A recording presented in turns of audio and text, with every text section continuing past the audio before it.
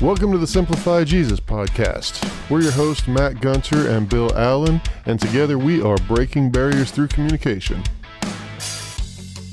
Well, welcome back again, everyone, to Simplify Jesus, where we are breaking barriers through communication. And this is a special episode we're doing about some news that has recently come out with the church.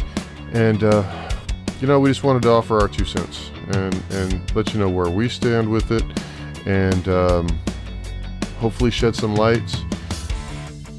I don't follow the news very much, as you well know, Matt. I don't like the stress of it all, but sometimes there are just things that need to be addressed in the world, and this really fits into exactly what we're doing with our podcast here, right? We're trying to shed some light on misconceptions about the church and really show what is not good with the church and figure out ways to fix it. Of course, we don't have answers for everything. We just need to have conversations and be able to have conversations around it without throwing hatred and any other negative feelings, emotions, all of that around. No, and don't get me wrong, there's anger. There is some serious emotions around this, as there should be, from Matt and myself. I know I could speak for him too, but that's unfortunately on the level we're at. Other than bringing public awareness and trying to really spread truth, there's not much we can do about it. That's why we have leaders in place, and that's why we have different organizations that we as a church kind of not report to, but they just kind of help us organize things.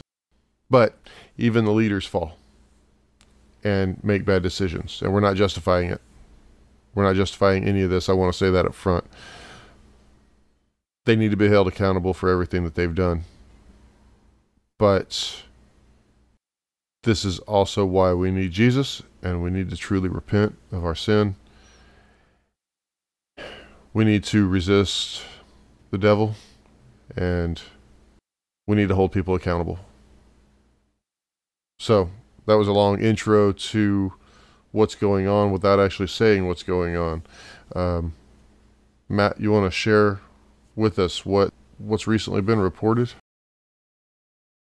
So, report came out pretty recently about the Southern Baptist Convention, that there was an effort among a couple of the leaders there to not address issues of sexual abuse that had happened amongst some of the ministers there. Now, as far as how widespread the issue was, I haven't done a lot of research into specific cases that were reported and not dealt with, but long story short, there were many cases of that were reported to the Southern Baptist Convention of sexual abuse or inappropriate relationships, that kind of thing, that rather than being dealt with and doing something to address the situation, were instead essentially covered up and chose to not deal with them for the sake of kind of keeping the Baptist name clean, so to speak, and keeping the church clean. When in reality, we know good and well, and especially after this report has come out and a lot of the fears have been confirmed, that the absolute worst thing you can do is not do anything. Mm-hmm. And that's essentially what happened. Some of the ministers that were involved actually moved around to other churches after these incidents happened. And there wasn't any kind of notification. There wasn't any kind of correspondence to say, hey, wait a minute, we got this. There may be something going on here. The vetting process was lacking for sure to some degree. But yeah, all of that was it. I think it's been speculated about, so to speak, for a while now. But a third-party report just here recently kind of confirmed to what many thought may be true, and were concerned may be true about the Southern Baptist Convention. Now, we dealt with this, obviously not personally, but we as a church dealt with this years ago with the Catholics, right? There was these reports that came out with priests having inappropriate relations with younger people. So one of the things that we want to make sure we're doing is not reporting inaccurate information. So I'm being very careful with the way that I say things. I don't want to start spreading false rumors of things that we don't know anything about. So here's what I do want to say.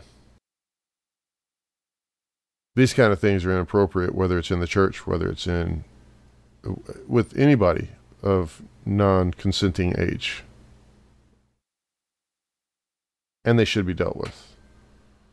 Churches are not exempt. Pastors are not exempt. Priests, anybody involved in the church, nobody is exempt from being held accountable for inappropriate actions with minors. Inappropriate actions with adults, for that matter. And we're not trying to justify anything with what happened here. We don't have all the details. We don't know all the details. What we do know is that report came out and said there were some inappropriate things happening within the church that were covered up. Okay. That, like you said, Matt, that should have been dealt with right away. That should have been, there should have been charges. There should have been, there is at no time where I think it's okay to quote unquote excommunicate somebody from a church, right? Sinners need church. Everybody needs church. But I think there comes a time when people should be fired as a leader, maybe put into prison for the things that they've done, for rehab, for whatever it takes to get them acting right. The bottom line is they still need Jesus. And whether they're saved or not, whether they have a relationship with Jesus or not, that's between them and God. That's not for us to say, oh, they did these things, so they're not saved. They don't have a relationship with God. That's not for us to say. That's between them and God. But they definitely need to repent. They definitely need to turn away from that sin and make their confessions and make sure that they're doing the right things. And that's the thing. They didn't confess to anything. They got caught, and then the leadership above them covered it up. And that is so wrong. Yeah, because that's really where the issue starts, is that sin loves the darkness, because you hold a light to it, it exposes itself. You cover it up, you keep it under a blanket, you keep it under, keep it covered. That's where sin loves to thrive. And so you think about addiction issues and all that kind of stuff, that the other sins that kind of get a lot of the limelight a lot of times. That's when they get bad, is when nobody else knows about it, right? When it's covered up and not dealt with, or worse, in some of those cases, it gets praised and justified. I think in this case, a couple of things that come to mind. One is sin has consequences. So interestingly, in our chronological study, we're going through the life of Abram and Abraham, and you see throughout his life, when sin happens, there are consequences for it. We see it all throughout the Bible, and see it in our own lives, right? When we do things that are not the right way, there are consequences for that. And to try to cover things up so that those consequences don't happen for the sake of the church is just wrong. It's just flat out wrong. One of the things that's interesting that we're having this conversation today, something that I heard at church yesterday, was that we should never use loving somebody as a justification to not do the right thing. Mm-hmm. And so, without knowing what was going on inside these guys' head, was that part of their thing? Were they saying, well, we don't want to, expose these guys. We don't want to give them a bad name, so we're not going to say anything because we love them. Well, no. Love means you're speaking the truth. Love means you're dealing with situations. Love means that you're not going to let somebody continue on in a way that's damaging to them and other people. that's what love really looks like. When we talk about, well, Bill, you've got kids. When you talk about loving your kids, that doesn't mean you give them gifts like it's Christmas every day. It means that you raise them in the way they should go. You train them up. You teach them how to be good functioning adults someday, so that they can go on and they can have their own families and they can raise their kids in the same way. I mean, that's, I was raised that way too, right? Like that's, you know, love doesn't mean it's all roses. It's about helping people be who they can be and who they were made to be. And sometimes that's hard, and sometimes it means having difficult conversations. Sometimes it means, like you said, removing leadership positions. Sometimes it means exposing sin that's been hiding in the darkness and saying, "Look, this is not okay, and we're not going to stand for this." And unfortunately, that didn't happen until very recently in some of these cases, and so it's sad to see. But on the other side of that, it's out there, and it's terrible. I hate it. I hate every bit of it that this happened. I also want to give the encouragement to people outside the church or inside the church, but maybe not fully plugged in, to not allow this to be the reason that you say, "I'm done with the church." This is not what the church is about, which is why we're talking about it. It's because, yeah, this is a major issue, and this should have never happened. It's terrible that it happened. This is not what the church is about, and I would hate for somebody to see this report and say, "Oh, well, this is what all Baptist churches are about, or all Protestant churches, or this is how it works," and I'm out. I'm done. That's because it's not. It's complete opposite of what Jesus called us to be, and who we're called to be as a church. We talked about the Catholic Church, how we had this, years ago, the same kind of news that popped up with the Catholic Church, that it had been covered up because of the same reasons. Apparently the SBC didn't learn anything from that and decided to try the same thing. We understand that it's this kind of crap that keeps people away from the church. We get it. That's why we're here. Because it's this kind of crap that kept me from the church for so long. When you hear about these different things that go on within the church. But it's not just the church, y'all. It's the world. It's people's homes. We hear about this all the time.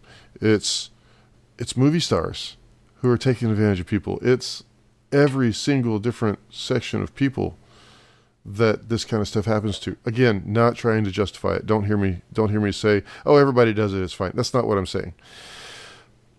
I'm just talking specifically to those who think the church is evil because of things like this. It's not. There are things wrong with the church, just like there are things wrong with every part of the world. This is not a church thing. This is a world thing that desperately needs Jesus. And there are people within the church who don't know Jesus, but they're in the right place because eventually, hopefully they will.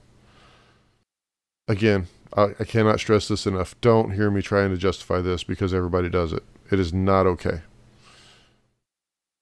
Unfortunately, though, everybody does it, and it needs to be addressed on a much deeper level than just the church. Yeah, it's a sin problem, right? This is a sin problem that goes way outside of the walls of the church. I heard somebody say recently, going to a church and hoping to find perfect people is like going to a gym and to see and expecting to not see out of shape people, right? Like, why do you go to gym? It's to get in shape. Why do we go to church? It's so that we can be equipped and rebuilt and encouraged to go do what we're supposed to go do.